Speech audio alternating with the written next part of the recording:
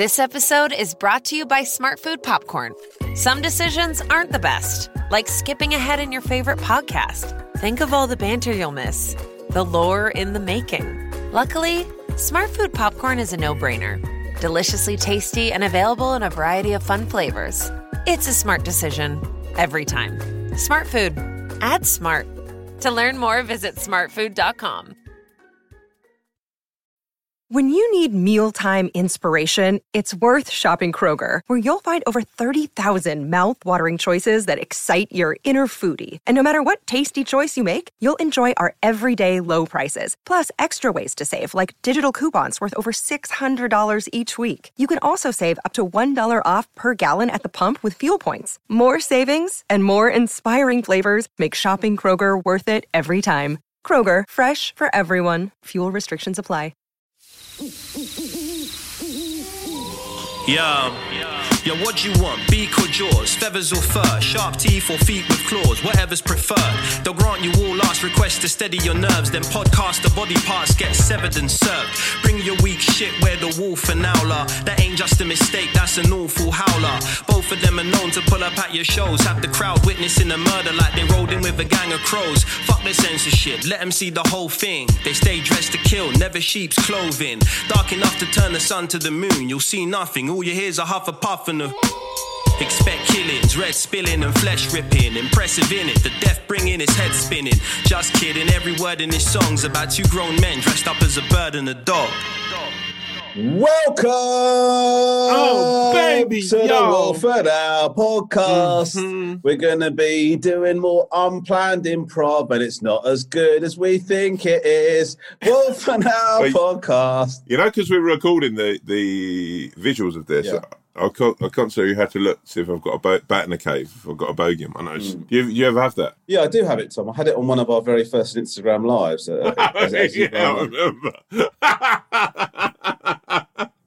Oh, big snugger. Well, it was really horrible because we were doing the live, and then you sort of went, and then I think maybe a mate of mine was watching and like messaged me going, "You've got a bogey in your nose," and then you were like, I think it was like message on the bottom, and you were like, "Oh, I'm older than a minute, mate. Somebody said you got a bogey in your nose," and then because I could see my face in the thing, I fucking checked on the phone. So I've literally just gone to examine it on the live. Horrendous. My nose, I've noticed, is like everyone's, you get to an age, it's getting hairier. And I noticed like this, I reckon at least 3 times a day, I have like an unwanted visitor in my nose. Really? Yeah. Do you trim your nose hairs? You know what I was getting done before, right? Is I was having the thing when they put the wax in your nose. Yeah, I've done that. They get the buds or whatever. They put the wax. But that actually destroys your sense of smelling. Is that true? Yeah, you need a certain amount of hairs in your nose. Like that's like I don't think you need hair in your nose to smell, because I had all of my hair removed and I could smell fine. Really? I think what you're talking about, Tom, is COVID-19. No. The other thing, right, is there's a reason for the hair being there, right? It's to stop shit getting into your system. Yeah, exactly. That's what everything, like when we were designed as human beings, right? Everything was thought of, and we've started. Do you believe in God? Does that mean?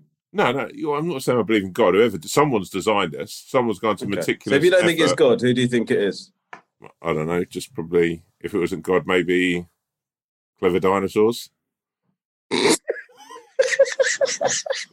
I don't know. I'm like trying to think now. Out of all the dinosaurs, who's got the best dexterity to clever girl? Yeah, like a T-Rex would be able to. Like, none of them had like sort of hands, really, did they? Apart from T-Rex. What is it? I still to this day love dinosaurs. Like, I don't think they can bring out a Jurassic Park film that I will not be that I will not go to the cinema to watch, man. Like. I don't know how shit they'd have to make it for me to not like it. I love the thought of it. Well, not that it scares the shit out of me if I think about them coming back. But it's not when you say scares the shit out of you. What you mean is you wouldn't want it to happen. But you're not sitting there terrified. You don't. You please tell me you don't on occasion just like shudder at the thought of them coming. You're not scared. Now and again, I'll be walking down the street or I'll be doing something. And I think, fucking hell, mate, if dinosaurs came back, I'd be fucked right in this situation. Well, in most situations. Yeah. Tell me a situation where you wouldn't be fucked if dinosaurs were back. I think if you lived on the top of actually, no. So if you lived on a big hill, but then the flying ones would get you. Yeah, I mean, that's the trouble with dinosaurs. They've got all ends covered. Absolutely right, yeah. Except for meteorites. Yeah. Famously. I didn't realise how scary the flying ones were until I watched that bloody film with the aviary, whichever one that was, number 3. Yeah. I think the flying ones are almost... and they've got, like, small dinosaur syndrome. So they've got a lot more anger. Yeah, they have, yeah. How well do you know these films, by the way? I know them relatively well. I watched the first few. I like Chris Pratt in anything. I think Chris Pratt's like an exceptional human being. Chris Pratt is the sort of person I'd just like to just put my arm around and go, mate, you're a fucking all right geezer here. Why would you like to do that? I just don't know, because it just feels like he's a decent bloke. Yeah, but why do you have to invade his personal space? You can just tell him, or you can message him, send him an email or whatever. I could message him now and say that on Instagram. Yeah, exactly. Yeah, it's not an impossible dream, is it? I don't know why you have to have your arm around him. In fact, I would say there's an argument, in all truth, because Chris Pratt seems like a really nice guy. I fucking love Guardians of the Galaxy, Parks and Rec, all of that. Jurassic Park, I think he's great. I think he's actually... So he'd be a good president. He would, though. This is part of the problem with society, do you know that? Is things like that. Is that people who think, who like celebrities, think they'd be good at something else that's far beyond their fucking remit. Be honest, who could be doing a worse job than the people doing it right now? Who could be doing a worse job than Joe Biden? If Josie Gibson, I've just been watching Josie Gibson on GMTV, right? If Josie Gibson said, I'm running for Parliament, I'd go, fucking hell, you might as well. Yeah, and that's exactly why people are so fucking... That is so dumb, what you just said. Like, I love you, but it's one of the dumbest... Because somebody says something like... You know what happens? You know what the problem is? Is people watch somebody on TV, they'll see a celebrity and they go, do you know what? Actually, what I think we need to do, maybe focus on feeding children. And then people get on Twitter, people like you get on there and go, do you know what? Finally, I'd love to see someone with that kind of common sense thinking actually running the country. Maybe things would be a bit better. Let me just say what are you talking about? Imagine what Josie Gibson's first day looks like on the job of fucking running the country. How do you think? You know what? I genuinely think, number one, she'd be absolutely delighted to be there. I've just watched her. She's plugging for Holly. She's filling in for Holly on this morning. Never have I been so happy to see. So you're like, oh, you know what? She's really going to enjoy today. She'll tell everyone that she meets about it. Yeah, sure. Do you know what? I thought she really handled the link to the cooking item well enough that I think she should run the economy. Right, listen to me, right? I'm not saying definitely Josie Gibson, right? I'm not saying definitely Josie Gibson. My point is this. A handful of weeks, if I throw back long enough, I visited the Oxford Debate Union, right?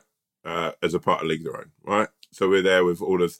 Someone turned around and said, the next Prime Minister could be in this room, right? I looked around, and I'm going to say you now, I didn't feel a lot of hope in my soul. I looked around the room and thought, oh, great. Why? Just because I looked around and just thought... What you need is, I'll tell you who you need, mate. I'll tell you who you need, right? Is someone remember Tony Benn? Yeah. That's someone we need to run this country at the moment. Yeah. He was incredible. Yeah. Tony Benn, I will accept as a suggestion, right? Right. Okay, because there's some sort of level of qualification. I realise there's a long, big space between Tony Benn and Josie Gibson, right? And I can tell you now... I reckon there's 7 or 8 people that fit in between that space. Right. I'm not saying that Josie Gibson is the way, right? I'm just saying this. You did say that. You did all I'm saying is Josie Gibson, right, and Chris Pratt and people who have a positive attitude and get on with stuff, right, and through all kinds of hurdles within their life. What I'm telling you is this: the person I would like to run this country is someone who's lived a bit. Someone who's been out there to graft it. Okay. And someone who doesn't come from a place where everything's always been okay. I understand that. Who's had to eat a little bit of shit with a wooden spoon. That's what I'm saying. I get, and that is. You know what? If you were going to run for town council, and then work your way up the shitty. So Josie Gibson runs the country, and I go for town council. Right? No, I'm just saying. No, I'm saying if you were to say to me, right, if you were to call... let me tell you what just happened there. Your eyes lit up. And you're about to tell me that you're about to say that I could run something. I mean, you thought, hold on a minute. Let me just bring this down a peg or two because let me just scale this down based on the level of respect I actually have for this man. And you said I can be town council. Right. No, just get this scenario. And by the way, that's not even a massive leap, by the way. That's not a huge accolade. That I could be a member of Crawley Town Council. Yeah, no disrespect to Crawley Council. They do a great job. But the point I'm trying to make is, don't make it sound like that's the same as me becoming the new fucking Iron Man. You know what I mean? No, right, listen to me. Let's play the scenario out, right? All right. Okay, I'm sitting in bed. It's Sunday morning. I've got the papers in front of me. I'm probably shaking my head going, oh. Do you read the Sunday papers? Yeah, I like a little chill. You get a physical newspaper still? Yeah, I love it. It's one of my favourite things. Okay. I actually like that. I said it quite accusatory. I like a pan of chocolate. I like a pan of chocolate. Where does that come from? Usually we get one of those little bags, the frozen ones. So I cook it. Oh, and then heat it up in the morning? Yeah. Oh, good. Mate. Do you know what? Can I tell you something, Tom? You know how to live life, mate. I like that about you. And then I'll have a coffee. Me and Catherine will sit there. We'll look, read the magazines, read the papers. Do you do that thing where, like, you'll see a story that's interesting? You go, that's a funny one, isn't it? I'll look around and go, look at this. I mean, I read the sports papers first, and then I'll work my way from the back to the front. Look, sure. So I'm laying in bed, right? My phone rings, right? I pick up the phone. Out of breath, you're on the other end of the phone. You're like, Tom. And I'm like, who's this? Yeah, it's me, bloody Romesh. And I'm like, oh, I really should save your number, right? And you're like, I've had a revelation. I'm going to run for town council.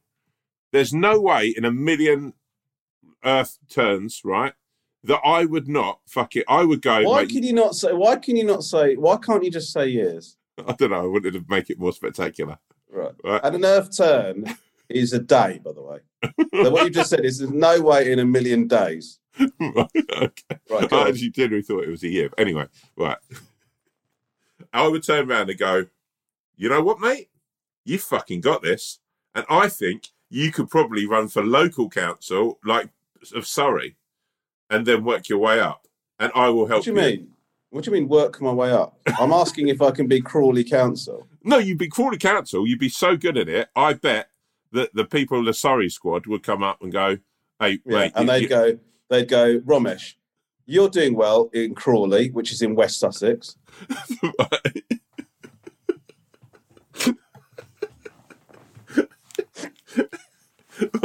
They then come to you, right?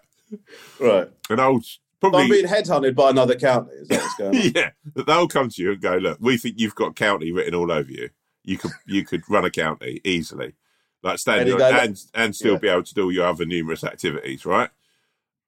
You are then like, you call me again, you're like, mate, I'm moving up to the county leagues now. I can't fucking believe it, mate. And I'm like, I can, because you're bloody brilliant. My voice is, by the way, my voice is getting worse now. No. There's a level of shitty impression that I've just accepted over these last few weeks. And I've had to sort of accept, by the way, not down to me, it's not what I want, but it turns out that your impression of me is quite popular amongst the nest of pricks that listen to this podcast, right? No, right. And so I've had to accept it. And now what you're doing is you're fucking ratcheting it up. No, because this is your political voice, right?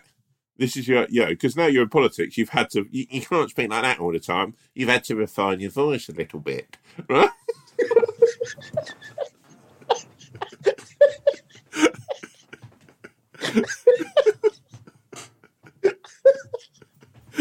Yeah, go on then. So you're like, I've been called up with a cat. I would then probably go, look, if you're going to move into the county leagues, I'll come in with you on this. I'll become your, like, vice county chairman, whatever, like vice, like leader, whatever. Shall we do, yeah, I know what you're saying. Yeah.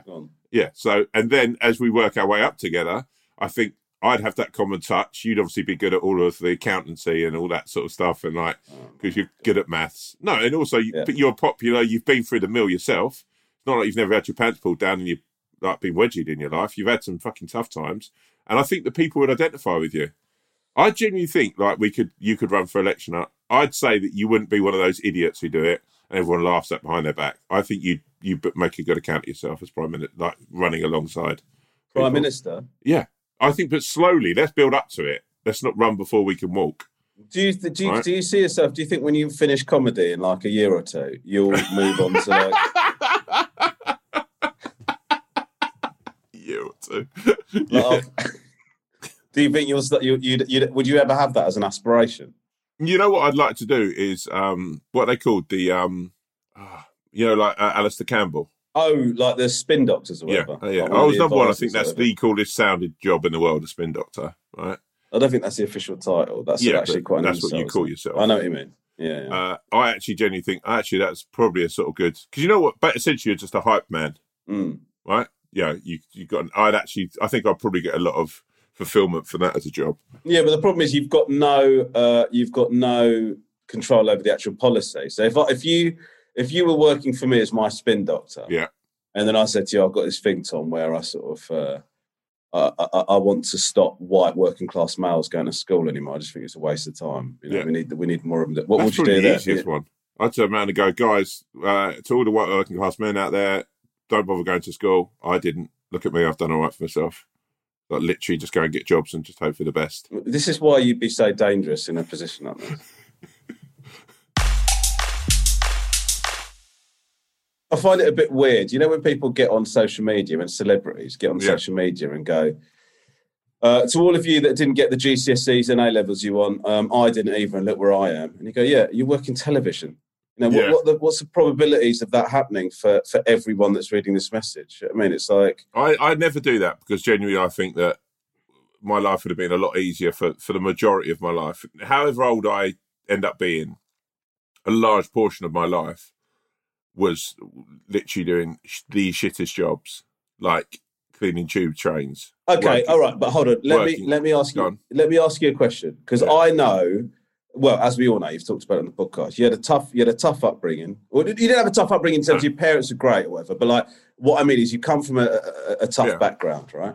And then you've done all sorts of shitty jobs or whatever, right? You've worked your way up into doing what you've done now, and I'm very proud of what you've done, even though it's nothing to do with me. But my question to you is this: do you think your background actually has given you an advantage? Because like if you've got loads of great qualifications, right, and you got yourself into a position where you're going on a normal trajectory, isn't there an argument then you wouldn't have been as pushed to go into comedy or do what you've done? No, there's a level of desperation that puts a fire under you, doesn't it? Do you know what I mean? To do something. But then there's different. Do you not think there's something about that that's motivational? But then there's different people who have those different, like the qualities that sort of, like I suppose, never succeeded and never winning.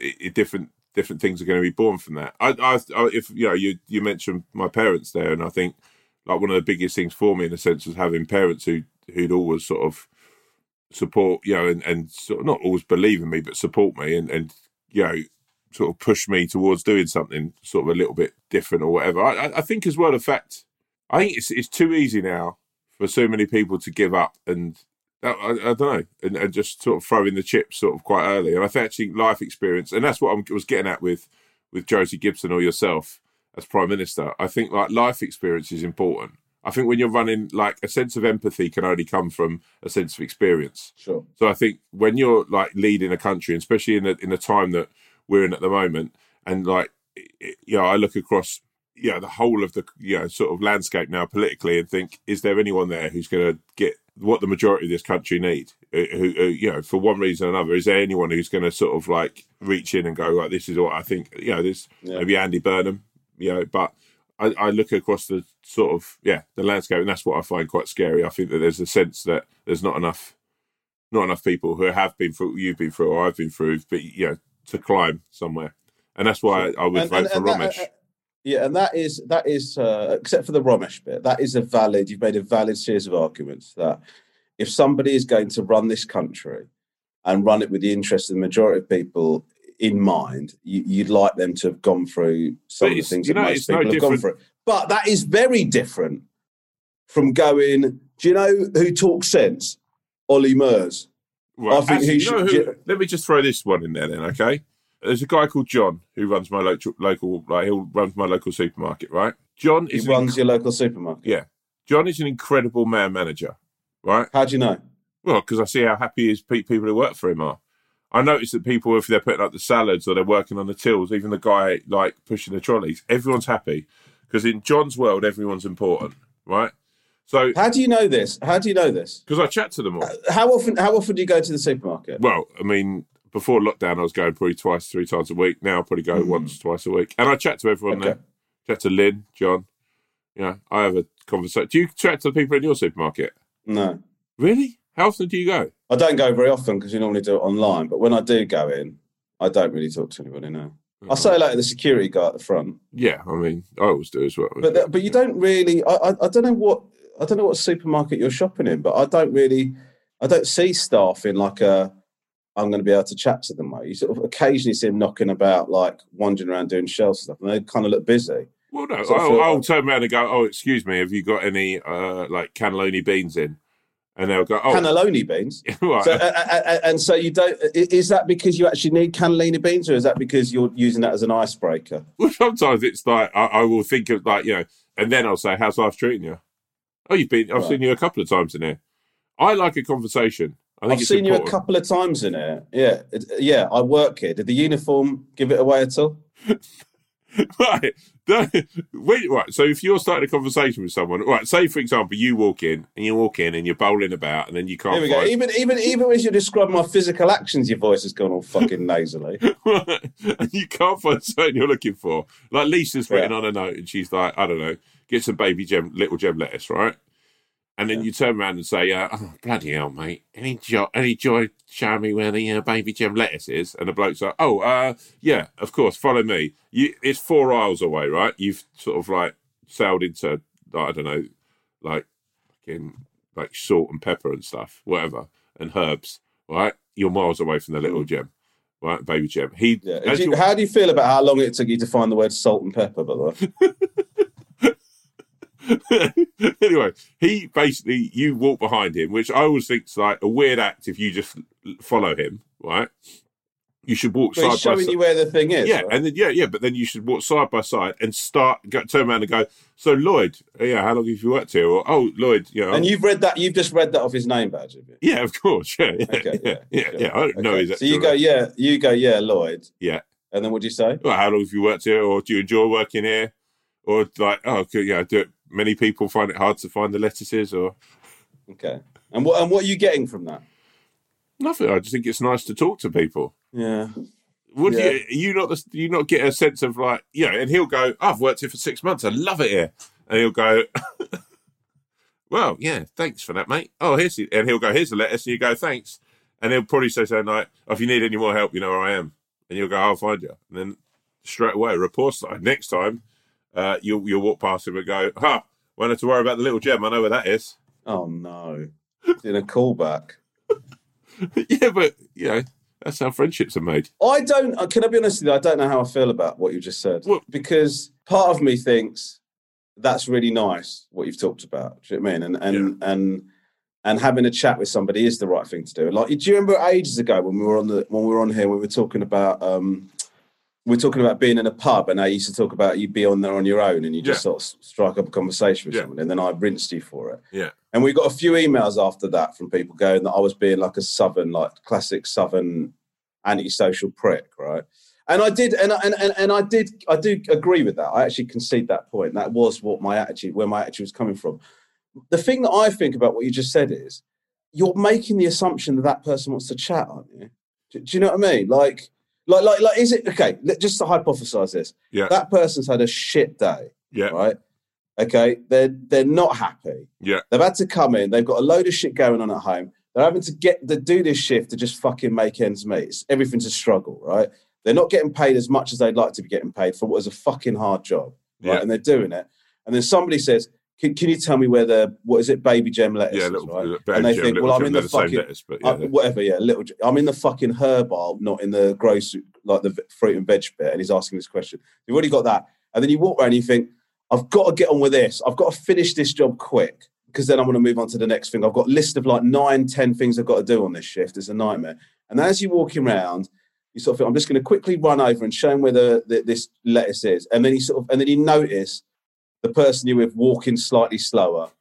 No, I walk at the same. If he was to run, I'd jog alongside him. Right. So you're moving faster. You go, "Do you know what? I haven't got the energy to chat to anybody. I just want to show them where the lettuce is." And you go, "So, how long exactly have you been working here? It's a funny old place, isn't it? Sort of fruit and veg's all sort of disorganised. If I was in charge of this, I'd probably put the fruit and veg in alphabetical order, because then you go, what am I looking for? I'm looking for carrots, asparagus, baby gem, carrot. Found it.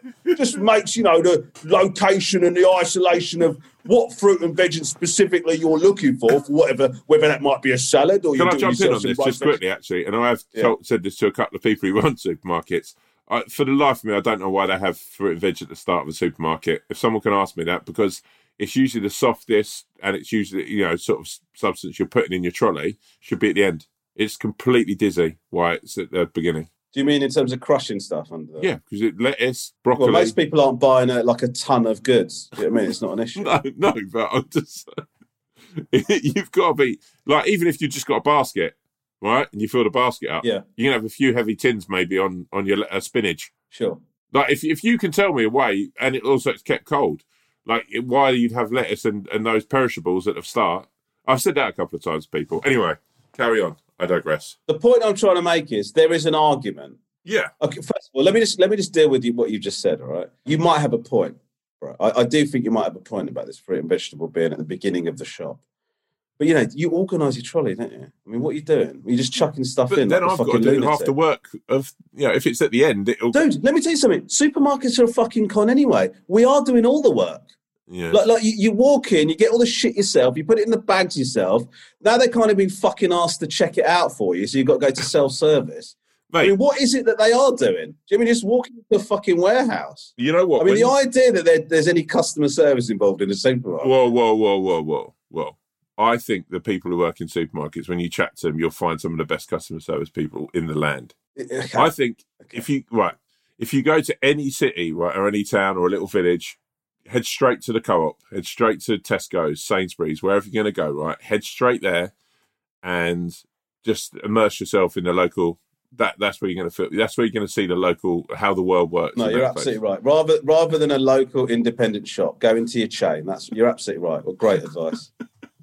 Rather than going to an individual sort of family-owned shop, go into a Tesco's. It's probably caused a lot of those shops to have to shut down. You know, that's when you get a real sense of community. I've got an argument for that, my friend. Right?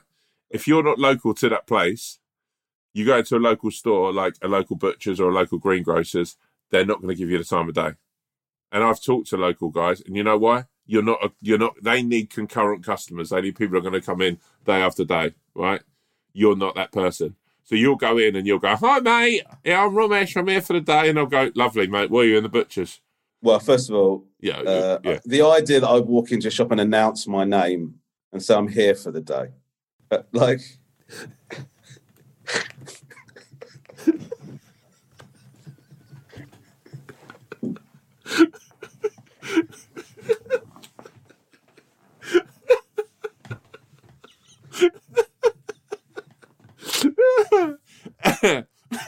oh God.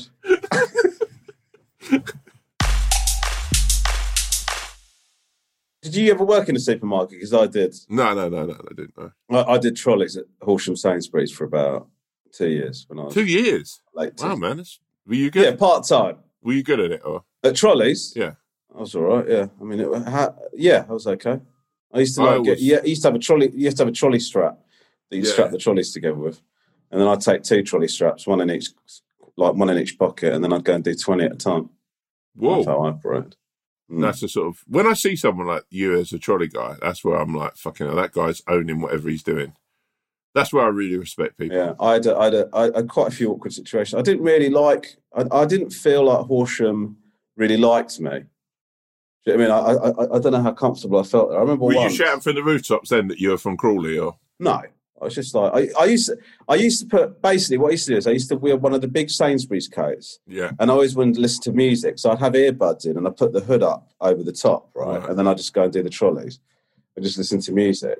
But the problem is that I couldn't hear any traffic or whatever. I remember once I was pulling some trolleys out and then I tripped over backwards and fucking rolled backwards and I rolled across the bonnet of somebody's car. Oh, shit. Can you imagine if you're driving through Sainsbury's car park and then just fucking trolley guy just comes rolling across your bonnet? Literally, this guy hates his job so much he's just thrown himself in front of cars. Yeah, thrown himself in front of a car going 4 miles an hour. That's how desperate this guy is to try and bring an end to it.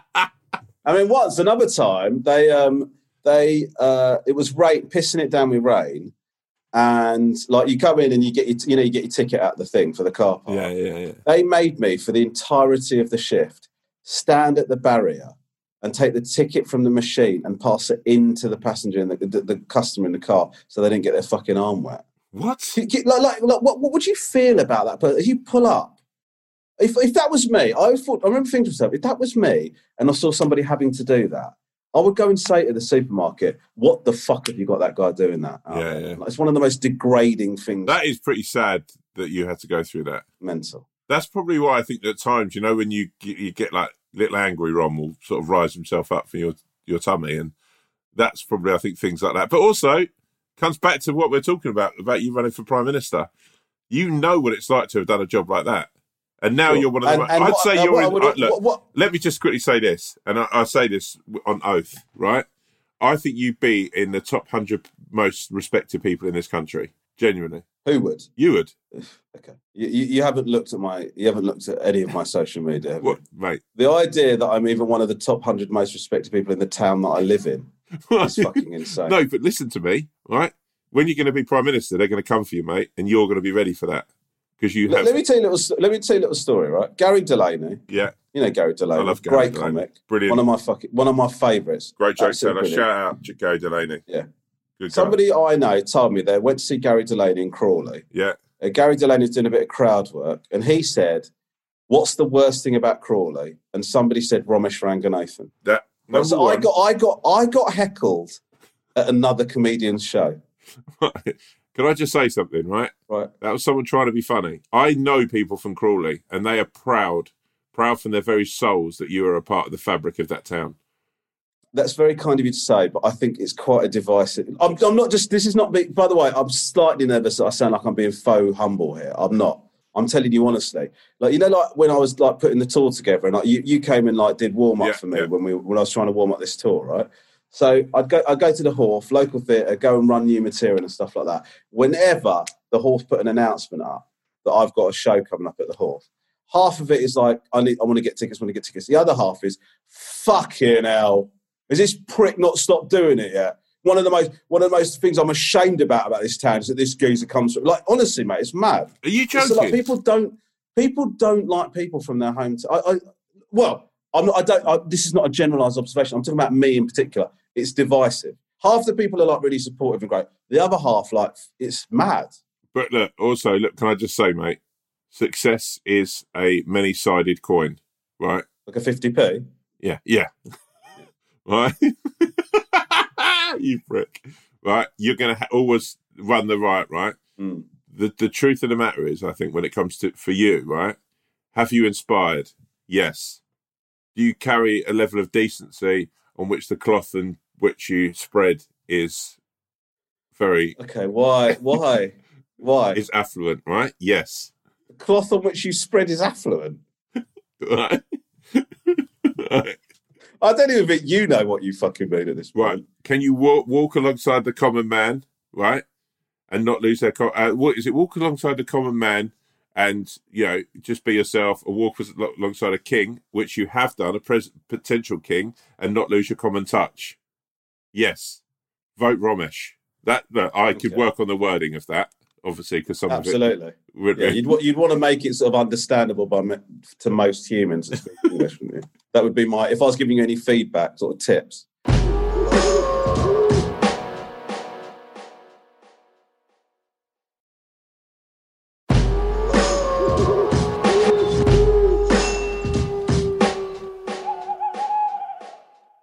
Right, do you want to do some emails, my G? Yeah, boy. Can I give actually, can I just say something quickly? I'd love you to. I'd absolutely love you I went to the cinema this week. What did you watch? James Bond. You seen it? New one? I've not seen it, no. I am... It will still be on, right? Yeah. Yeah. Are you going to go and watch it this week? Because then we can chat about it. No, but look, have you got an observation to make about it that isn't going to spoil it? I just feel sorry for James Bond. I just think he's just sort of quite a sad character now. And what do you mean? It's hard to tell that, without giving too many spoilers away and ruining the film for people, right? Okay. I just sort of watched it thinking, has he ever really been happy? You know who reminds me of, actually, James Bond? Santa Claus. Like James. In what way? Fictional? Yeah, but both fictional you say that, we might have young listeners. So. Oh shit! Sorry, no, I'm joking. I'm joking. Right, in the way that neither of them ever get anything, they just live a life that's thankless. Like no one will ever go up to Santa Claus and go, "Oh, cheers, mate. Thanks for all the presents and thanks for fucking doing what you do." And James Bond, in countless situations, has saved the planet in the realm of the universe in which he lives in, right? Never once do you see him really enjoying those moments or someone putting their arm around him and saying, "Nice one, James." Doesn't he have like shit tons of money and drive an Aston Martin? Yeah, but has that made him happy? No. Watch the latest film. If you don't walk away, look at it and thinking, Christ. Yeah, but do you think that would be solved by somebody saying thank you to him? Well, yeah, I was just giving him some. Yeah, I think someone actually giving him some sort of like a little bit of like an arm around the shoulder, or him feeling wanted or needed. He's just. I actually just think for someone who's done a lot of cool shit, his life has actually been pretty meaningless. Yeah, do you know they just very rarely put scenes like that in films anymore, man. Yeah, but because the truth is that I don't know if you've noticed this, right? But like films are now designed for people with ADHD, pretty much. Yeah, there are no scenes really in films anymore that aren't driving you through a story. And if you watch films from the 80s, there'll be lots of bits and pieces where they just dick around, or they're like, for example, even something more recent than that, but like even something like Pulp Fiction. Yeah, right. Like Quentin Tarantino has had to make it his niche thing. Whatever you say about Quentin Tarantino, I know he's a divisive bloke, but like he has to make it his thing that there are scenes where people talk about stuff and it doesn't drive you towards some plot point. Now, even Star Wars films, Avengers, all of those films, every single word that's spoken in those films is to drive you towards something. Do you know what I mean? What I was going to shout out? Yeah. On my point, in what exactly you're saying, the end of the Star Wars where they all get their medals. Yeah. I'd love to have seen that with James Bond a bit more. Just given some sort of like, sometimes he's just on a boat in the middle of nowhere and you're like, or it just feels like the grind never really stops. I'd like to have seen him just go to see some family. He hasn't got to tell him what he does, but just has a little bit of chill time. Goes to a barbecue. And then what would happen is, it's like you'd get on this podcast and you go, fucking, have you seen any Bond film? One of the most boring pieces of shit I've ever seen in my life. I grew up watching Bond blow stuff up and getting cars that you can go underwater in. I don't want to see him visiting his fucking nana. No one says he's nanny. He could just go out and just sort of see a couple of mates and they'd go, how's life been? He said, well, I can't talk about that, you bloody plums. Get us a beer. I can't believe you.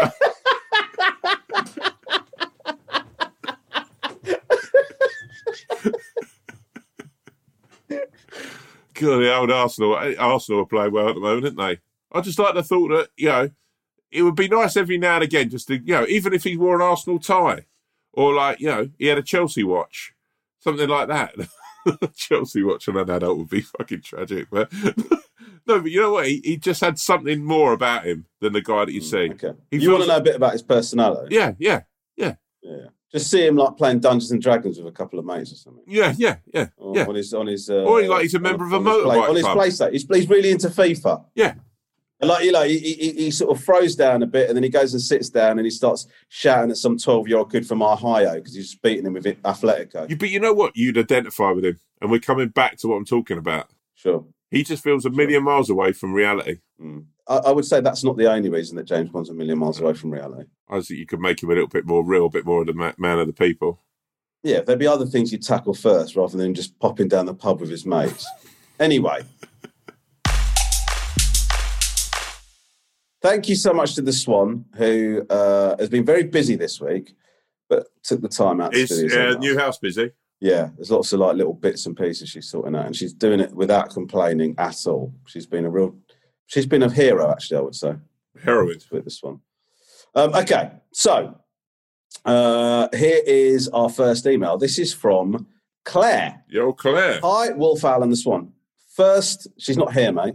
No, I just always like the thought that, whenever I do these, I imagine that there's a third screen here, and that's Claire. I imagine her in my mind that she'd be here as well.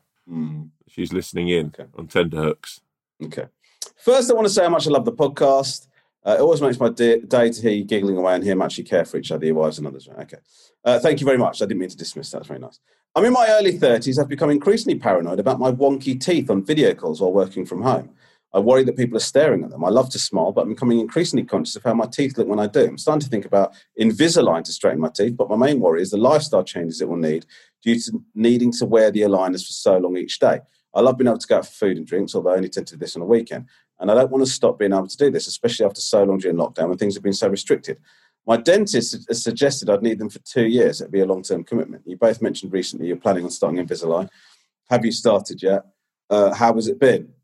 Tom? Yo, Claire.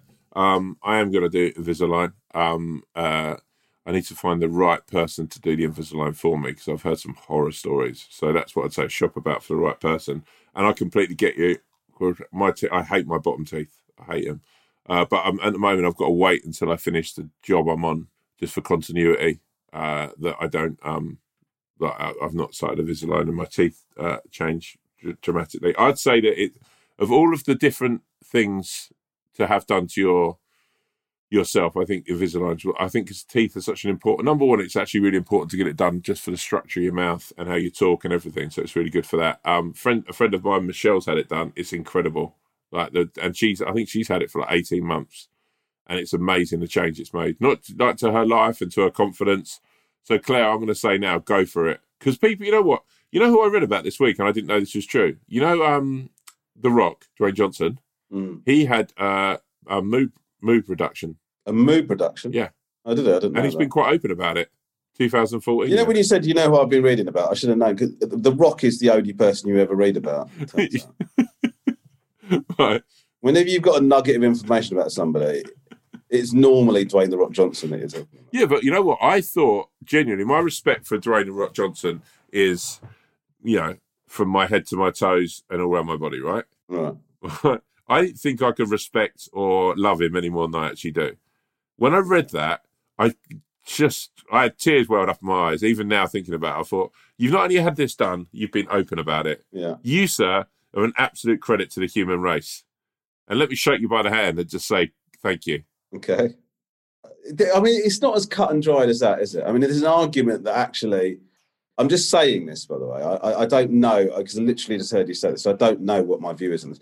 But there is an argument that actually the better thing to do would have been to have not had the moob reduction and just lived with it. And that would have been a positive message to people to sort of accept yourselves for who you are. Yeah, in some ways, I guess. But then the moves were paining him, and he didn't.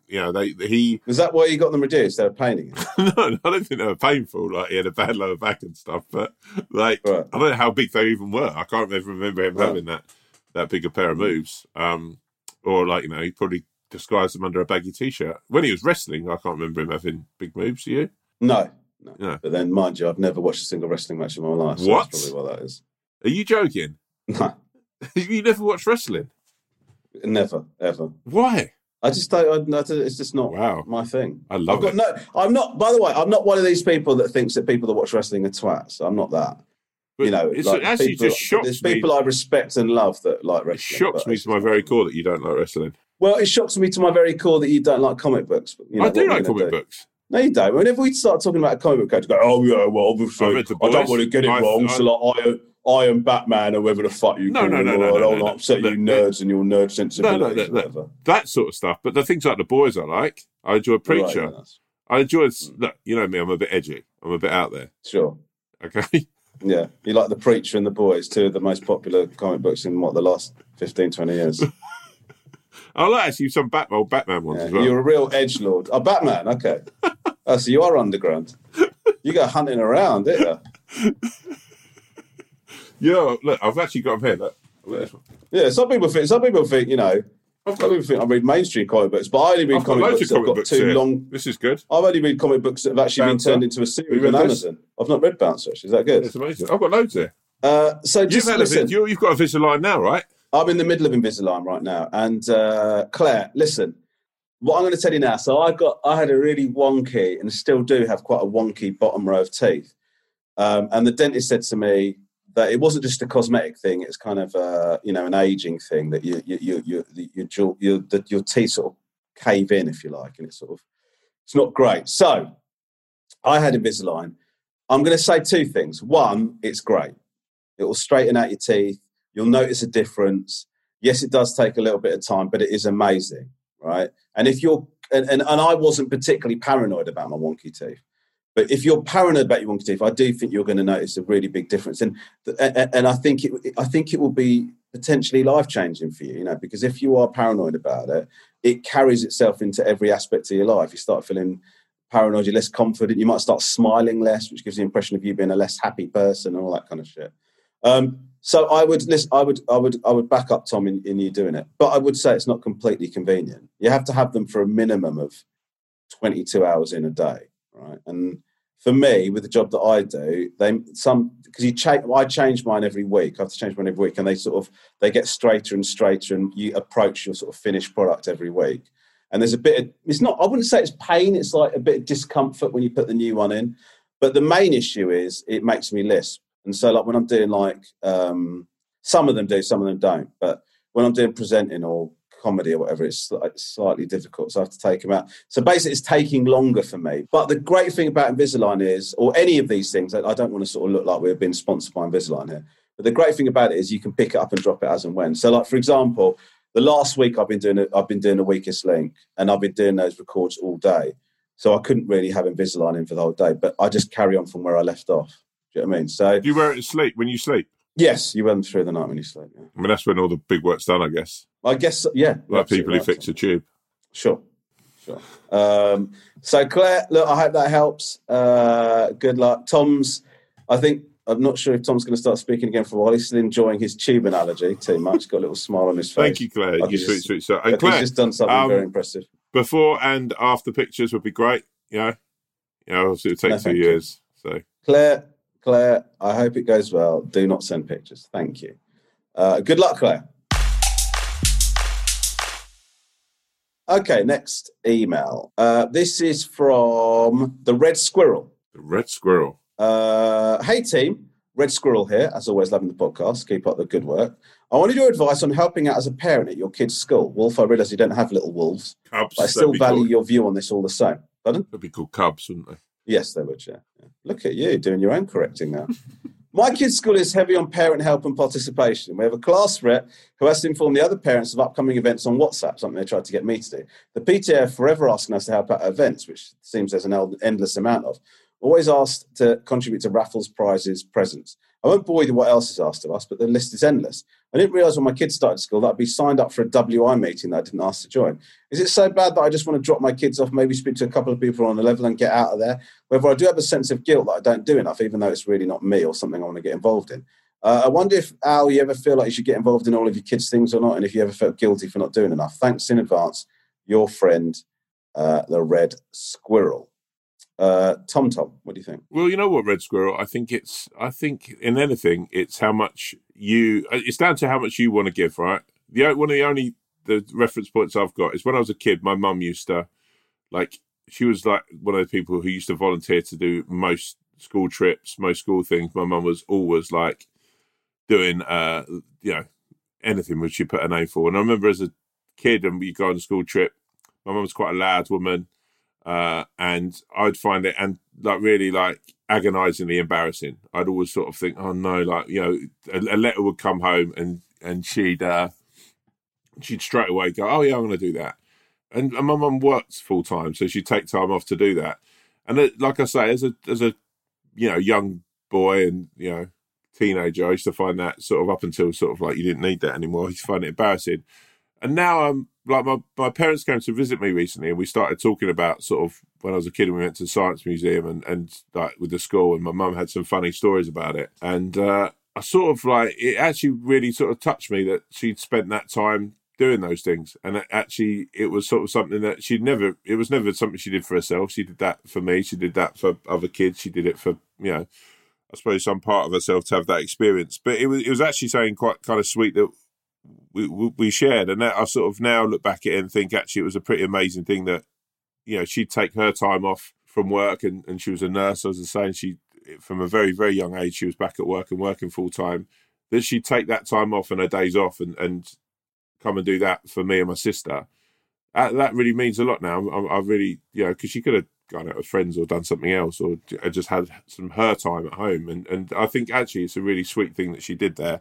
So it's down to the person. I think sort of parents that do volunteer and step forward and do that stuff for the kids. I respect that. I think that's a pretty amazing thing.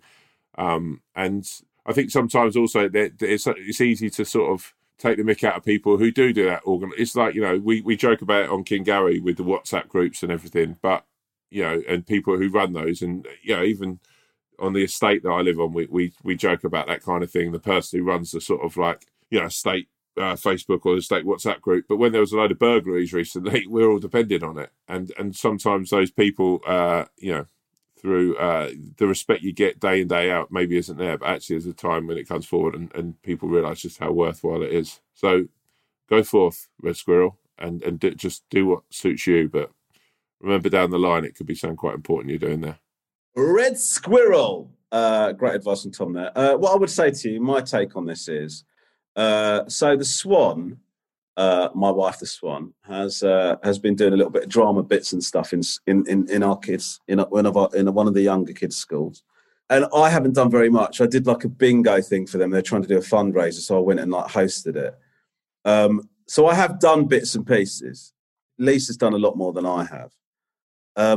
What I would say to you is, it's totally up to you what you do, man.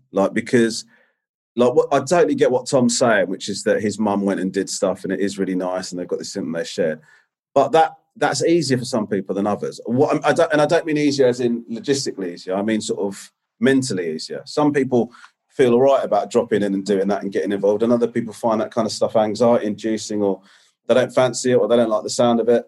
If that's you, don't feel guilty. You don't have to do it. You absolutely don't have to do it. And, you can support your children in other ways, obviously by doing quality time outside of school with them and stuff like that. So what I would say, there is no right or wrong answer to this. If you want to get involved, if you want to go and do stuff, you can absolutely do that. If you don't, you don't have to. And you shouldn't feel guilty at all for not doing more. Do you know what I mean? Because we're all we're all walking our own path. We're all doing our own thing. And, if you start trying to hold yourself up accountable, to other people, there's loads of parents at our kids' schools that do loads of shit. And if you decided to sort of attach your value of what you are as a parent to how much you're doing, you feel terrible. But there's no good can come from that. Do what you do and don't feel bad about it. You know what I mean? And so, yeah, that would be my advice to you. If you do it, great. But if you don't, also great. Do not feel any pressure to do anything. Okay? Hope that helps, Red Squirrel. I hope that helps. Peace out, Rob. That's some sweet, sweet advice, baby. I wonder if the Swan's put that in because she thinks I'm fucking dragging my heels up and out of the school. Do you know what? I hosted the bingo. Right? How was it? It wasn't bingo. It was a quiz. I hosted the quiz at the primary school. They were raising money for whatever. There's loads of parents there, people from the PTA and stuff like that. They're getting quite drunk.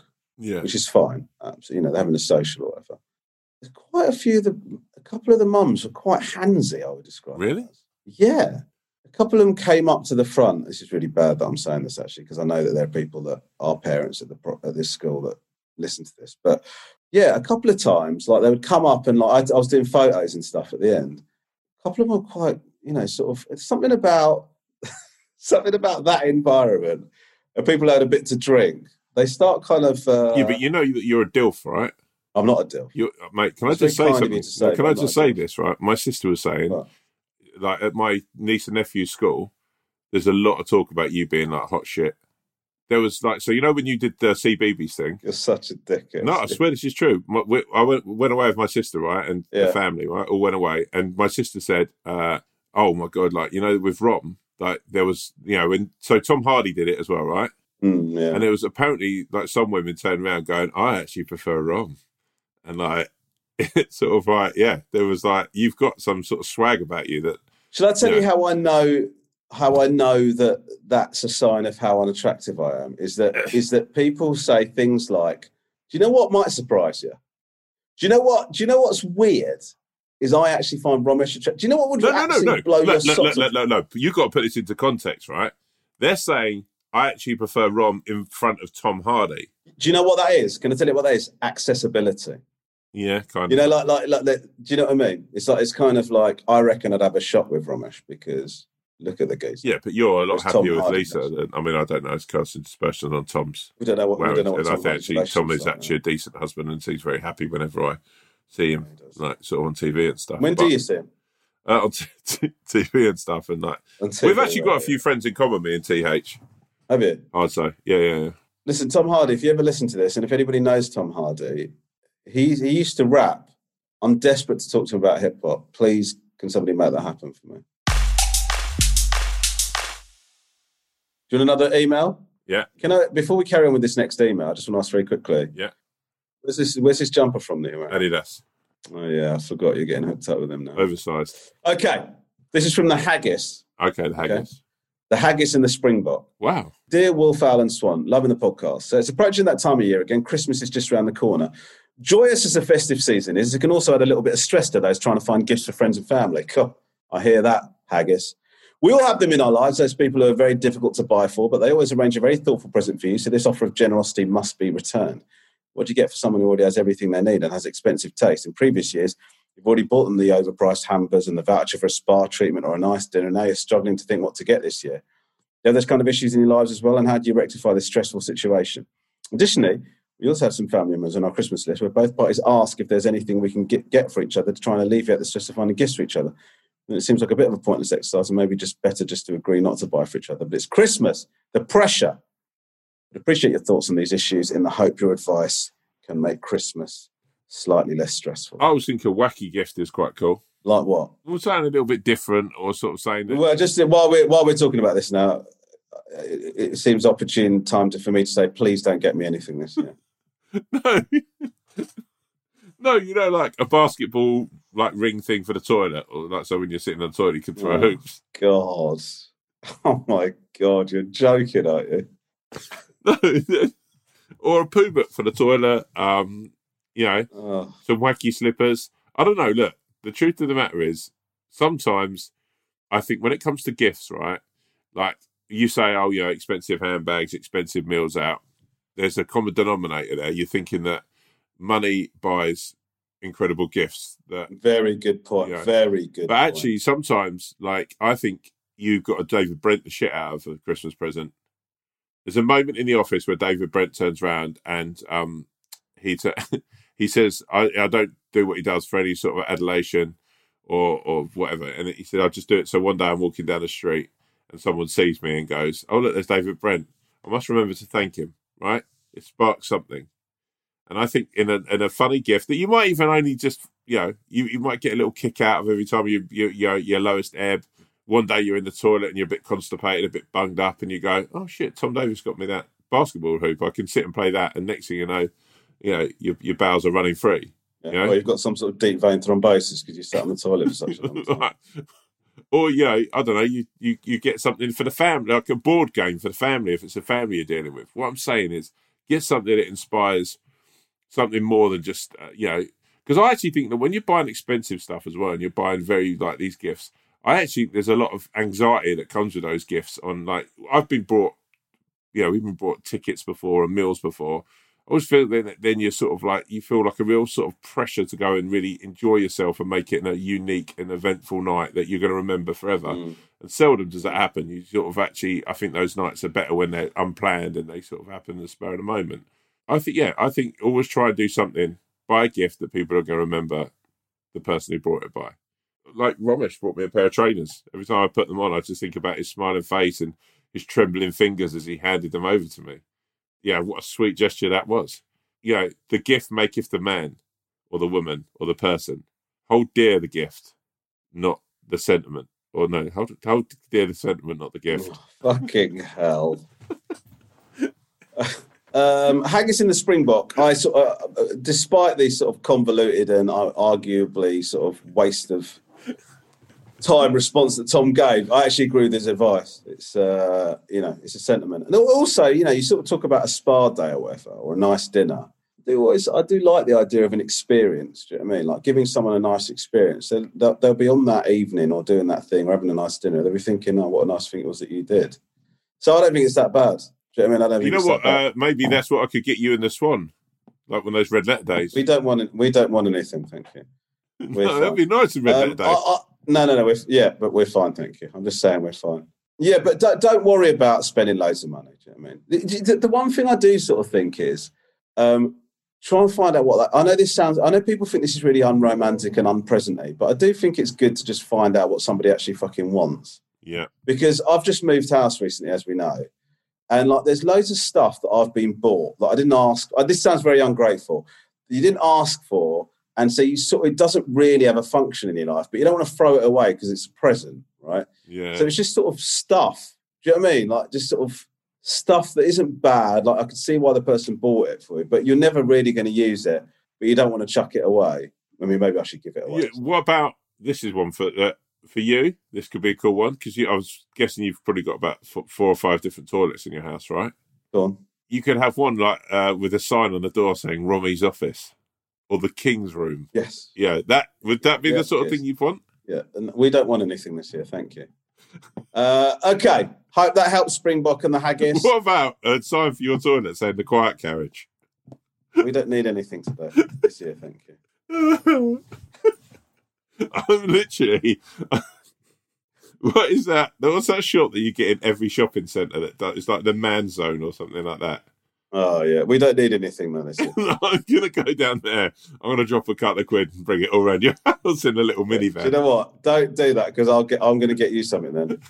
All right, and you ain't gonna like it. What? Like, I will buy like a little sort of helicopter that you can have your pint on and stuff like that. Yeah. What's happened? What just happened there? Because I know that you know it's called helicopter, right? But you've called it helicopter. Yeah. So what has happened? Sometimes I get excited and my tongue gets too big for my mouth. Oh, I see. Right. Okay. Like Jamie Oliver. Just like Jamie Oliver, my tongue brother. Tom, it's about that time, my G. Hit it. Go on, Tom. Take us out, my G. Yo, ambition. Sometimes in some cultures, in some sentences, ambition seems to be a filthy word that you feel bad about saying. But ambition can be silent and quiet and something that drives you on from day to day, from moment to moment. I want you to kick back, relax. I want you to think about the lowly caterpillar. The caterpillar is at the lowest of all of the ebbs for any kind of insect. And for the most part, he'll be looking up his whole life. Up at bees, up at moths, up at wasps and flies, all just whizzing around, and he'll look at ants with all their mates just flopping about, having a great time, right? And then one day, when he thinks actually shit's caught up with him, and old Father Time has come to sort of drag him back, to sort of send him back, whatever, right? He is thrust into a cocoon where he's like, oh, fucking hell, my life couldn't got any worse. All I ever wanted to do was be something. And then, from nowhere, he becomes a gentle butterfly, the most beautiful of all of the species on God's green earth, the most gracious of all of them. As he floats around, he thinks, I was quiet in my ambitions and my dreams, and yet, look at me now, flying. And he only lived for a day, because that's all that butterflies live for.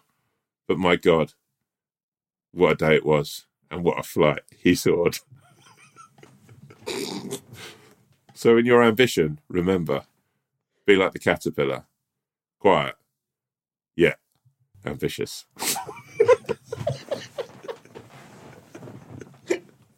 That's what people always say about caterpillars, isn't it? How ambitious they are.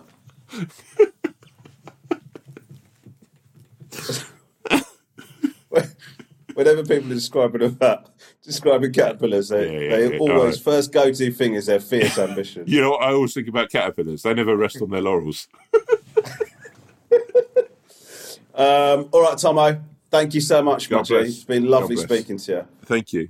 Guys, we will see you on the next episode. Take care, guys. Much love. Much love. Peace out. Bye, guys. Keep it real. Sweet things.